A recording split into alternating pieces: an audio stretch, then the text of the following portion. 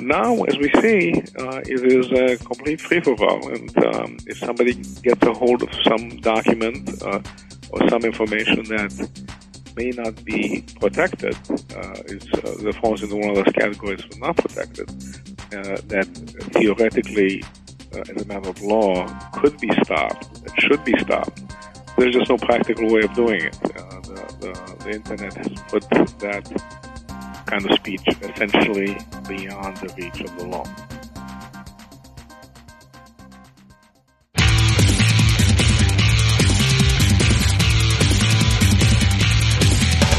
This is Lawyer to Lawyer, the award-winning legal podcast with J. Craig Williams and Robert Ambrogi. West Coast meets East Coast, and yes, they are attorneys, bringing you the latest legal news and observations every week with the leading experts in the legal profession. Produced right here on the Legal Talk Network. Hello, everyone, and welcome to Lawyer on the Legal Talk Network. We're glad you could join us today. I'm Craig Williams from a very sunny Southern California. And this is Bob Ambrogi coming to you from Massachusetts, where for a change the sun is shining today. I write a blog here called Media Law and also another blog called Law Sites. Craig?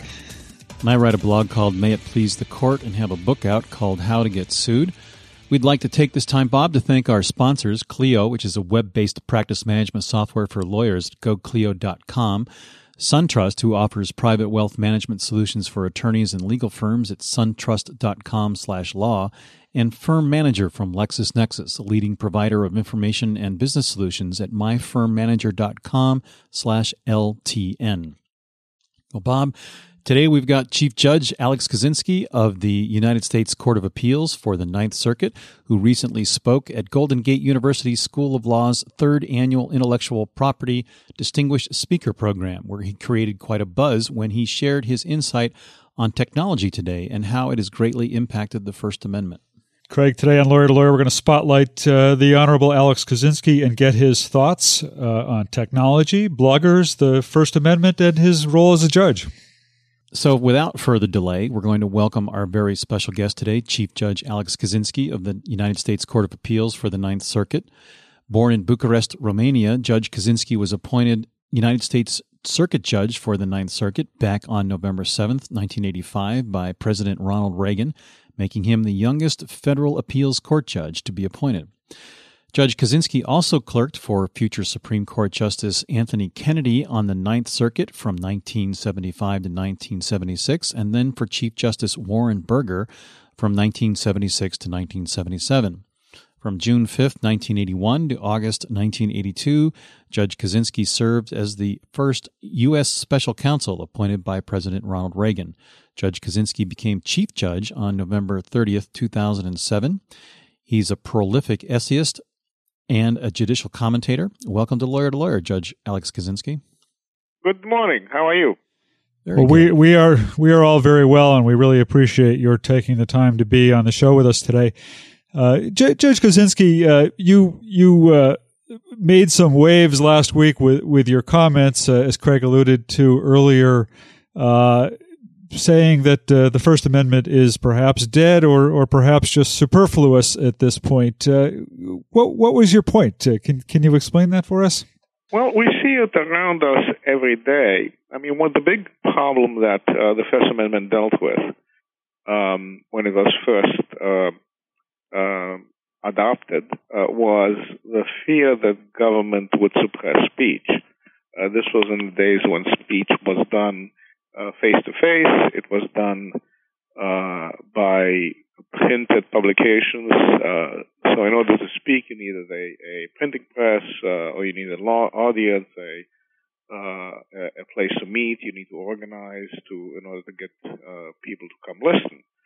And so there was a fear that the founding fathers tried to deal with, which was the fear that the government would keep people from speaking by stopping assemblies or shutting down presses or arresting people when they meet to hear people speak. And so we have the First Amendment that guarantees our freedom to speak without constraint from the government. Well, of course, today, if somebody wants to speak, they can get an audience of thousands and millions, sometimes hundreds of millions of people across the nations and across the world by just having a laptop and an internet connection. And so if somebody, for example, publishes information that is defamatory, which of course is not protected by the First Amendment,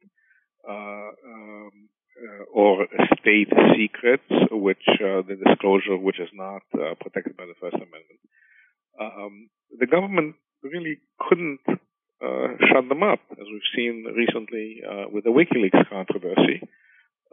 Something gets posted, it gets put on an internet server, and it's practically impossible for anybody to interfere with it. The servers are often not in the United States. They can be easily, even if they are in a country where they could be shut down, it's very easy to replicate a server in another jurisdiction, far away from the reach of our laws and our courts. And so, as a practical matter, it no longer becomes possible to suppress speech. Now, this is a good thing. That's the First Amendment favors speech, and I think it's certainly in some sense a positive development that the government no longer, we no longer need to fear that the government might suppress speech. But in the past, we've relied on courts for that. For example, when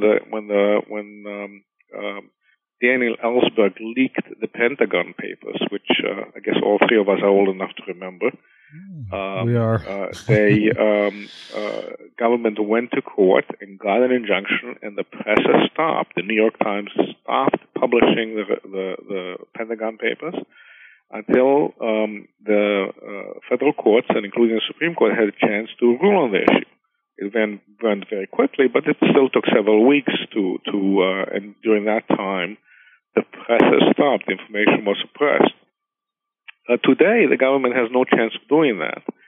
And, this is a good thing, but it's also a bad thing because there are some things. The First Amendment has always been a balance. It's always been a balance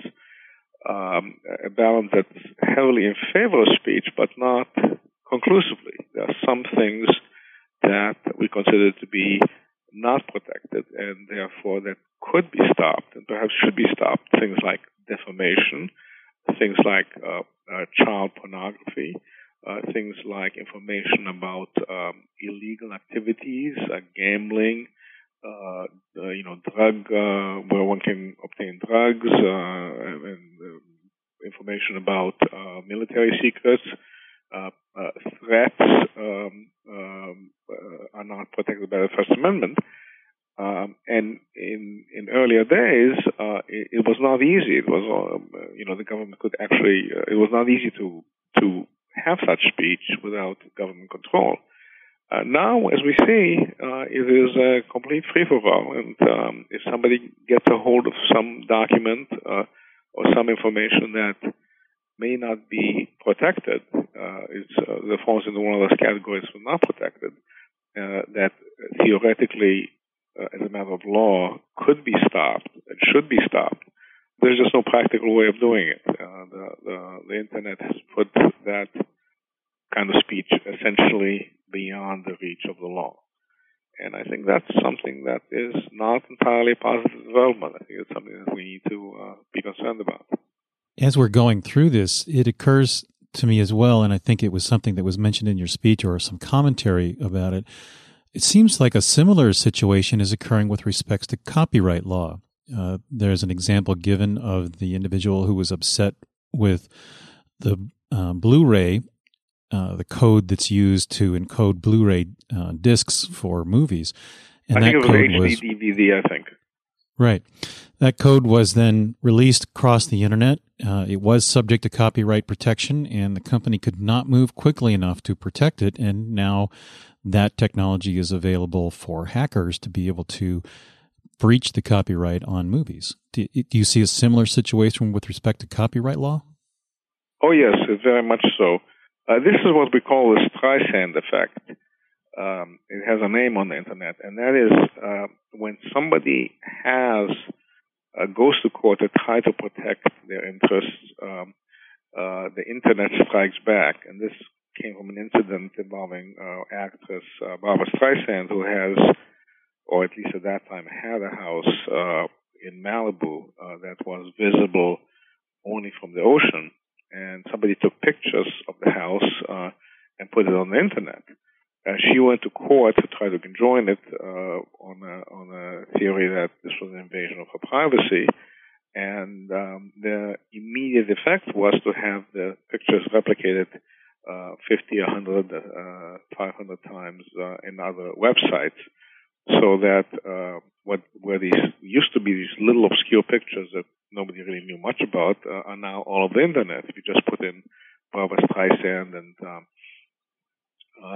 Malibu into a search engine, you will come up with dozens of pictures of her house. So even the attempt to go to court and stop something like that, the same thing happened with the HD DVD key that you were talking about, where when they tried to go to court to stop distribution of the secret key, the net effect was that it was replicated again and again and again into various websites and blogs on the Internet, so that it has its own web page. Its own URL. It has its own barcode. It is now found woven into all sorts of the background pictures in various websites, so that there's no way to get rid of it. It becomes essentially becomes indelible. So legal efforts to try to stop such things when perhaps they ought to be stopped wind up boomeranging.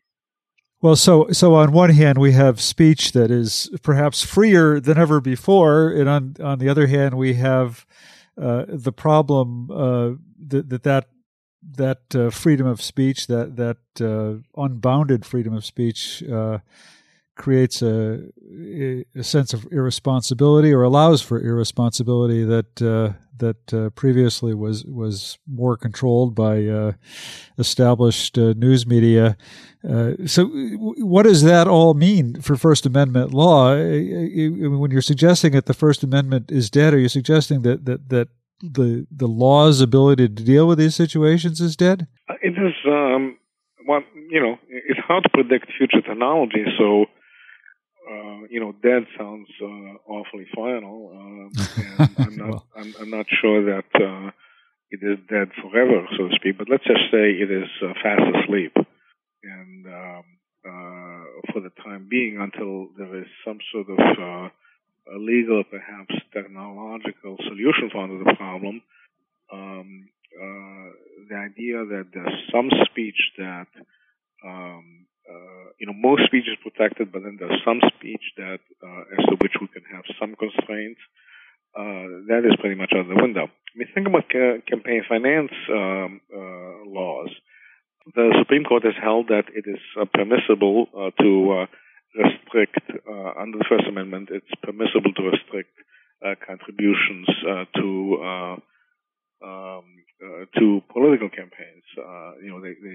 They held some restrictions unconstitutional, but still most limits adopted by Congress have been upheld. Along comes the Internet, and look at the last election cycle, the presidential election cycle. There was an ad during the primaries that was called there was a takeoff on the Apple 1984 ad, the one that shows Big Brother speaking with a bunch of faceless drones. Except this one showed, instead of Big Brother, it was Hillary Clinton. And this was, I understand, an ad that was supposed to support then candidate Senator Obama against Senator Clinton, who you recall they were competitive in the primaries. And that ad was produced anonymously. It was put on YouTube, and it was viewed 5 million times.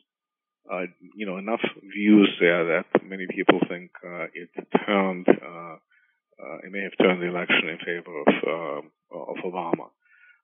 Now, it's hard to say how these things play out, but they certainly played a role. And it was something that was a contribution to the Obama campaign. It did not have to be reported. It did not. It essentially bypassed all the constraints on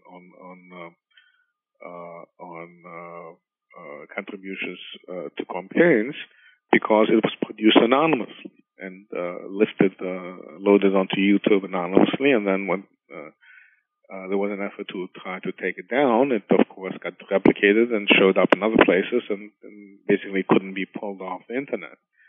Now, we eventually found out who the producer of this ad was, but my understanding is that basically he outed himself because he got so much publicity. He decided to come forward to take credit. But something like that can be produced, and nobody need ever know who it was.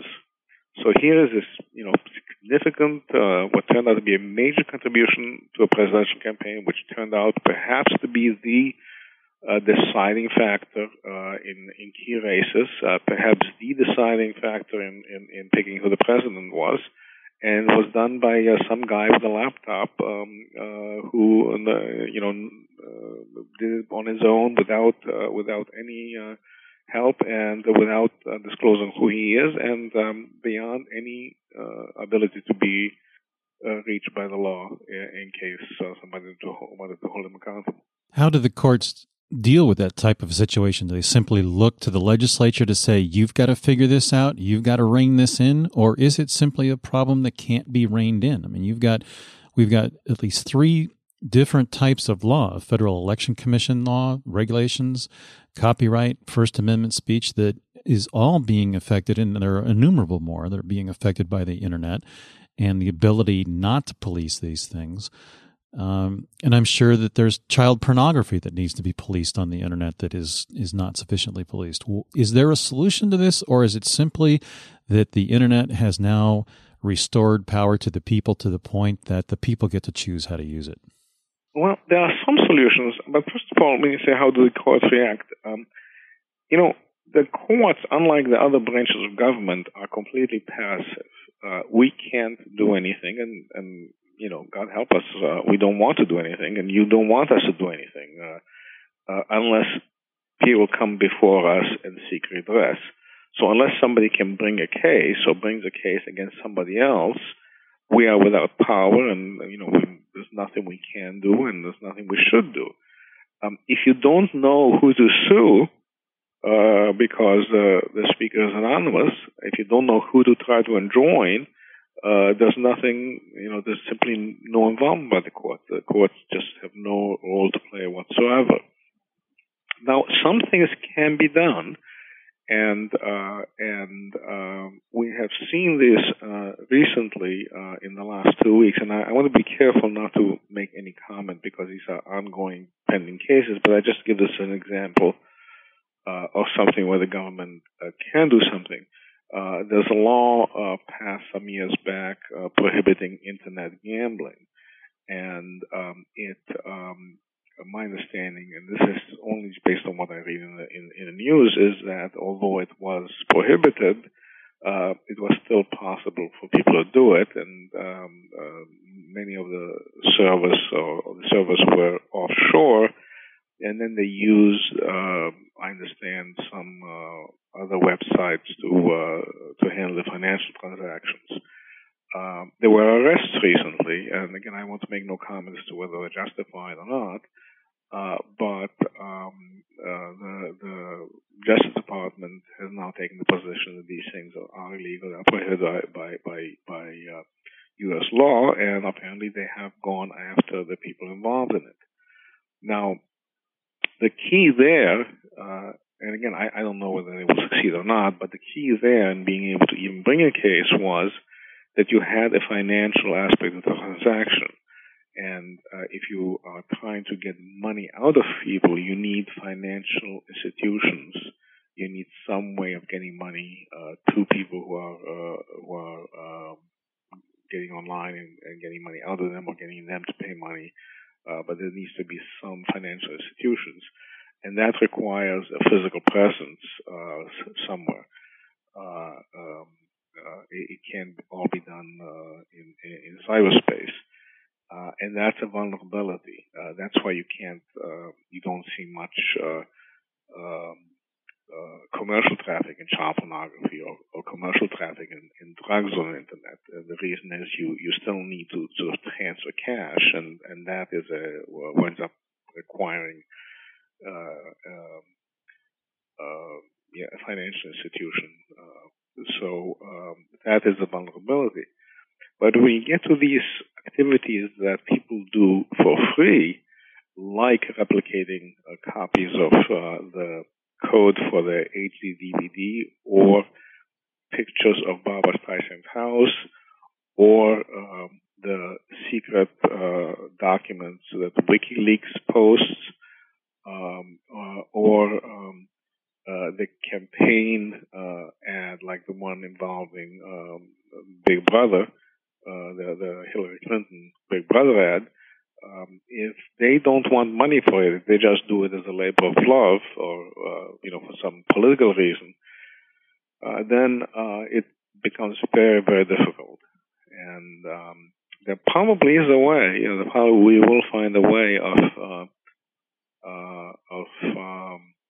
dealing with these things, but probably the answer will be in technology and not in law. There's also been some situations where the government itself has been involved with some espionage of some types where, for example, I've read in the newspaper that we have the capability to create a code that could be directed toward Iran or Iraq and their nuclear power systems and essentially shut them down. And how does the Constitution deal with those situations that are not even anticipated, where we have the capability to launch an attack, a nuclear attack, on a foreign government sitting at a desk? Well, those are matters way beyond the competence of courts to deal with. If you recall the Pentagon Papers case, you also will recall when Justice Douglas, Supreme Court Justice Bill Douglas, issued an order enjoining the U.S. government bombing of Cambodia. And it didn't take, the order was he issued it, I think he was somewhere in the West, I think in Goose Prairie, Washington, and lawyers came to him and he signed an order enjoining the bombing. The other 8 justices quickly lifted that stay. When it comes to matters like that, when it comes to matters of waging war and espionage and the conduct of foreign affairs, courts tend to be highly differential to the decisions by our elected officials, particularly our commander-in-chief. It's time for a quick break. We'll have lots more with Judge Alex Kozinski when Lawyer to Lawyer returns right here on the Legal Talk Network.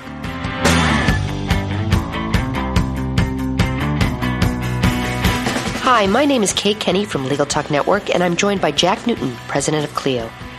Jack is going to talk to us about the role of security in cloud computing. Jack, what about security? Are there any ethical or security-related concerns that need to be addressed with cloud computing?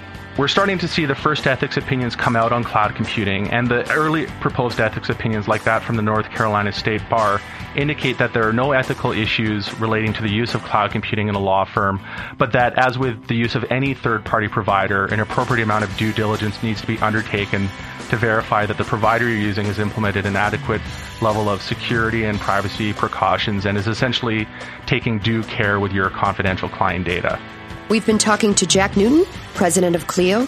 Thank you so much, Jack. Thank you. And if you'd like to get more information on Clio, feel free to visit www.goclio.com. That's GOCLIO.com. Has the recent economic climate affected the financial goals of your firm? Get back on track with help from SunTrust. Our private wealth management legal specialty group works solely with lawyers and their firms to deliver unique solutions designed for the legal community. SunTrust advisors give you sound guidance on everything from maximizing cash flow and wading through benefits planning to understanding how to retain attorneys and staff. Learn more at www.suntrust.com/legal. SunTrust. Live solid. Bank solid. SunTrust Bank. Member FDIC. Thanks for tuning into our program today. We want to let you know about something extraordinary happening in the legal industry. Right now, hundreds of independent attorneys just like yourself are working to bring a very special product to market. These attorneys are part of a development program at LexisNexis, and they are working under NDA on a brand new application that will change the way you run your practice. This solution, LexisNexis Firm Manager, is a web-based, highly secure application operating in SAS 70 Type 2 attested data centers. If you are interested in test driving LexisNexis Firm Manager at no charge, or to learn more, visit www.myfirmmanager.com/LTN.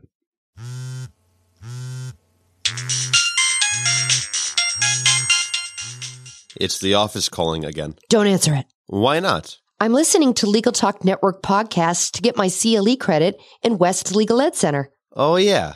I need to do that, too. Where do I find them? It's easy. Just go to LegalTalkNetwork.com and pick a program for CLE, click on it, and start listening. Or go to WestLegalEdCenter.com and choose from any of the Legal Talk Network programs available for CLE. That's perfect. The office can wait.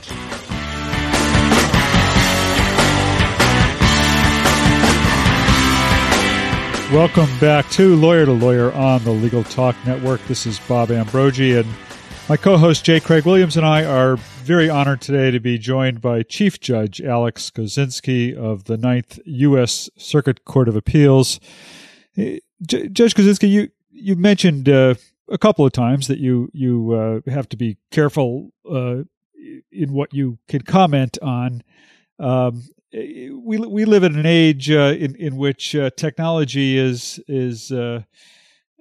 drawing in judges as well as the rest of us. Judges are blogging and are joining social networking sites and are getting on Twitter. You said in a printed opinion once that a judge does not check his First Amendment rights at the courthouse door to be reclaimed at the expiration of his judicial tenure. So how does a judge find the right balance between his ethics, his ethical responsibilities, his or her ethical responsibilities, and the ability to express him or herself freely? Well, there are certain things that are simply prohibited. We may not engage in political speech.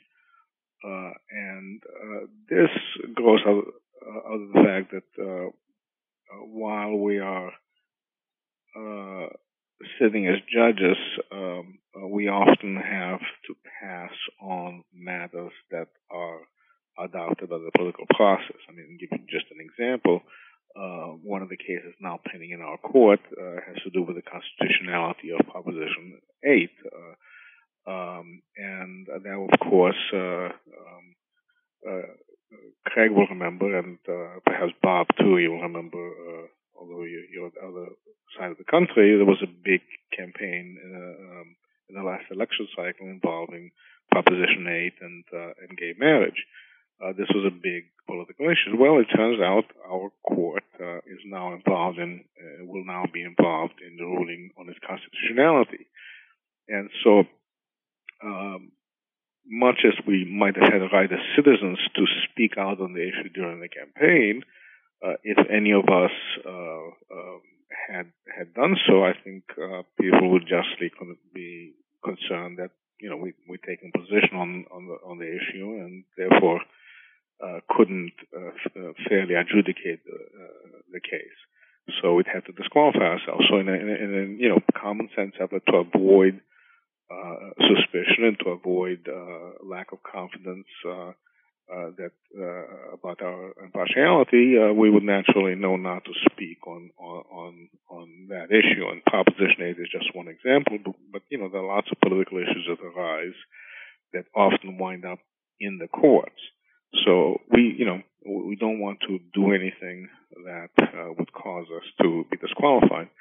I know, for example, one of my colleagues, not from California, but some years back, one of my colleagues had to recuse himself or herself. I want to be vague about who it was, because he had been drawn into a discussion about an initiative that happened in his in that judge's state that eventually came before the court, and this was not even a public discussion, but this was a discussion with some other people where he discussed the issue, and then he felt people might be suspicious or might worry that he could not be impartial in adjudicating the constitutional issue because he had taken sides. He expressed a view on that initiative, as a citizen, but nevertheless, expressed the view as to the wisdom or appropriateness of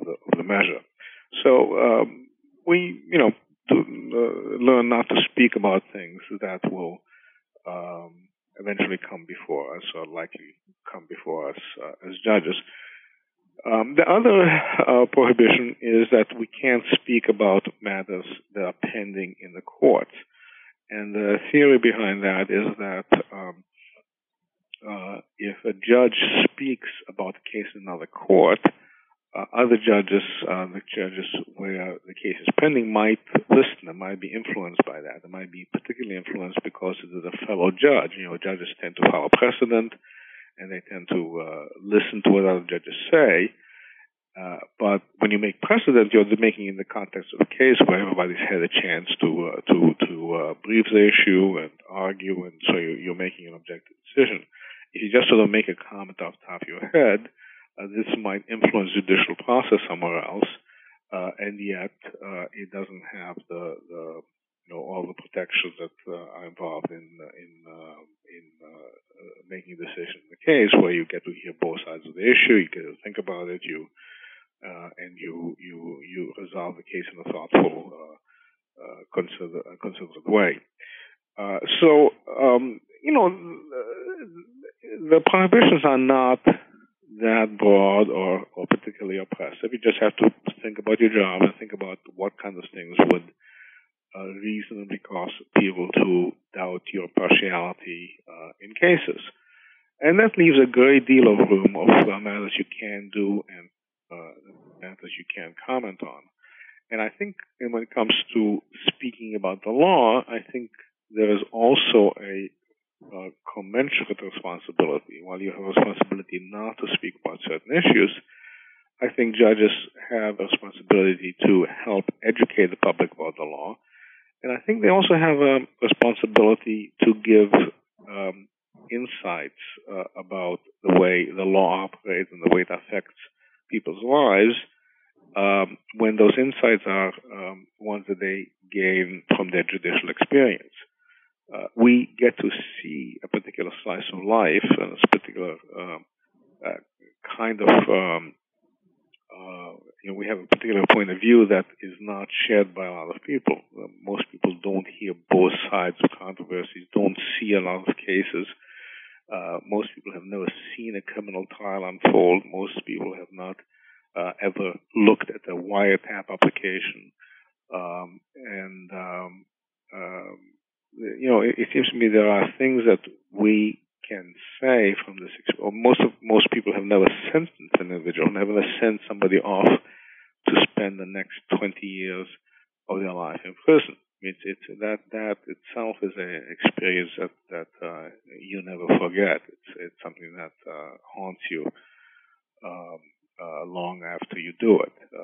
It's a bit like playing God, like you're taking away a piece of somebody's life. And I think it does give judges an insight that other people don't have.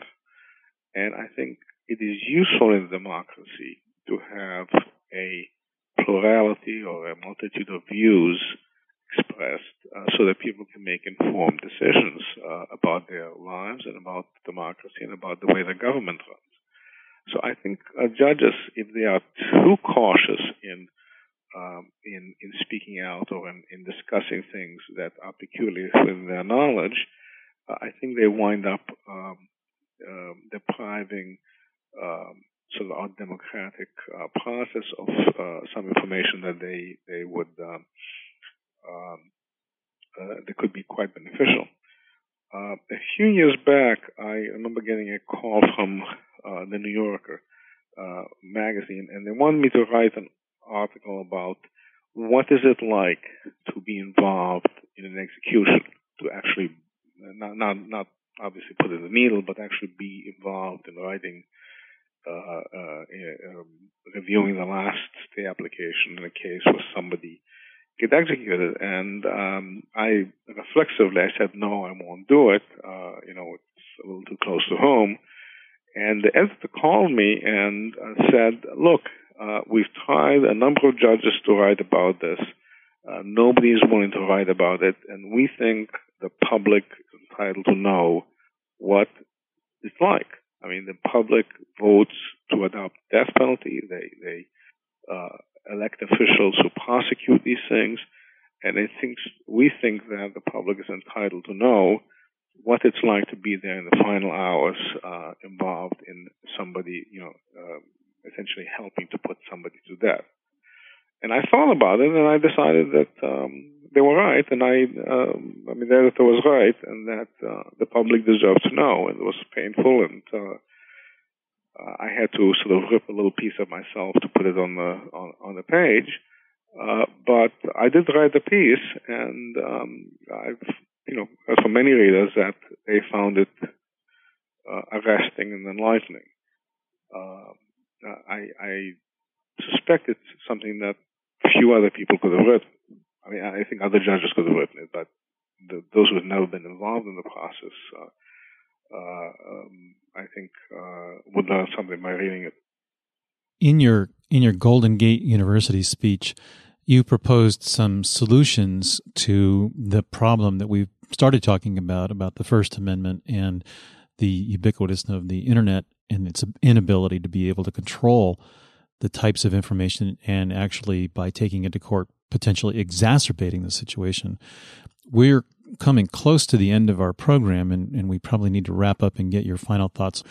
But in doing so, it would be helpful, I think, to identify what solutions you see to some of the problems that we've talked about today. Is there I think one of the things you proposed was that we as bloggers and as citizens need to respect the intellectual property rights of others and recognize that some of the steps we're taking in publishing as quickly as we publish, that we're in a way interfering with mainstream media's ability to be able to fund foreign bureaus where we're able to have democracy look at what foreign countries are doing in treating their countrymen.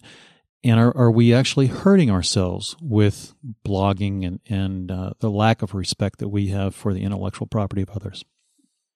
Well, I think awareness is the first step. It's like anything else. When you're a teenager and you sort of go out and get a chance to start drinking, I think maybe sometimes you overdo it. I remember I had one or two sessions where I prayed to the porcelain god after one of those early sessions, and then I sort of learned that it was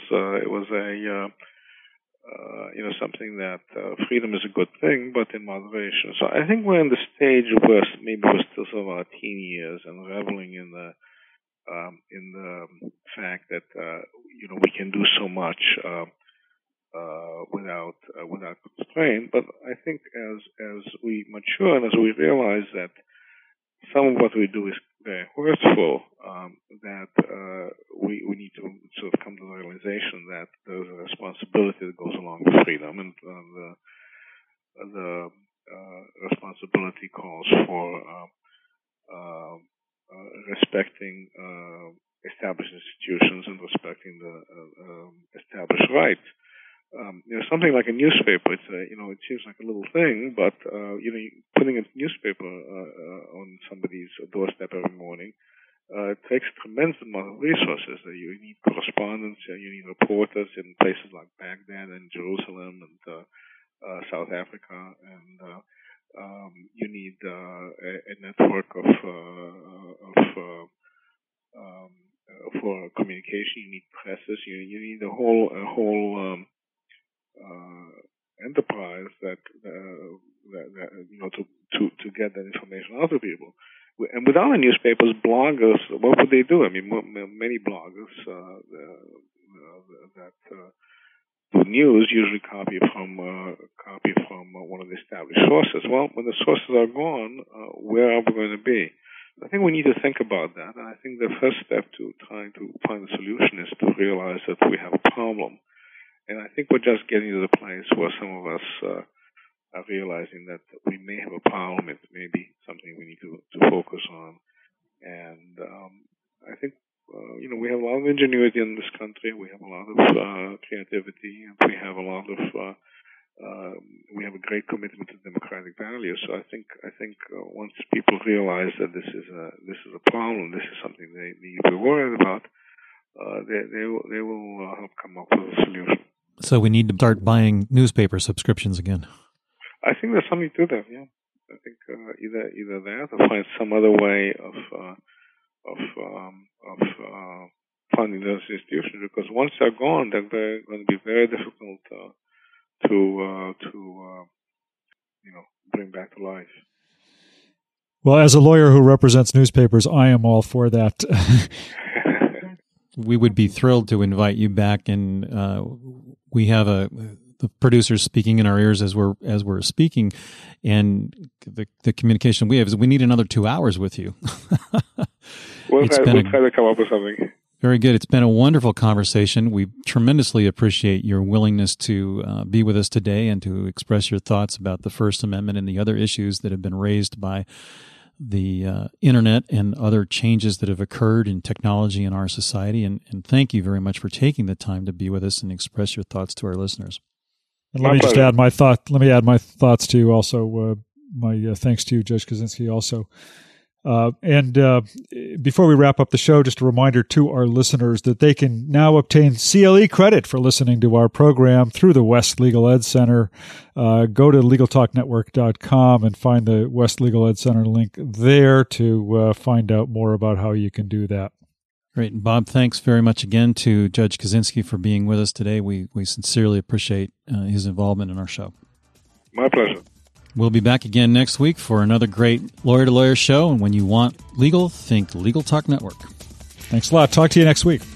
The views expressed by the participants of this program are their own and do not represent the views of, nor are they endorsed by, Legal Talk Network, its officers, directors, employees, agents, representatives, shareholders, and subsidiaries.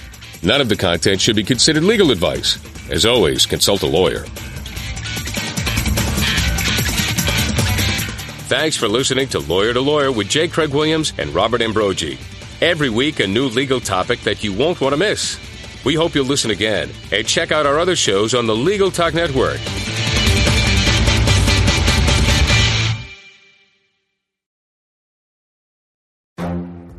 The Lunch Hour Legal Marketing Podcast, your resource for the tips and tactical advice you need to grow your business. Plus, keep up with the news and commentary you crave to stay one step ahead. It's hosted by me, Guy Sakalakis. And me, Conrad Somm. Every other week, we break down the issues holding back your marketing strategy and talk about the changes you need to be prepared for. Check out the Lunch Hour Legal Marketing Podcast wherever you get your podcasts or on YouTube.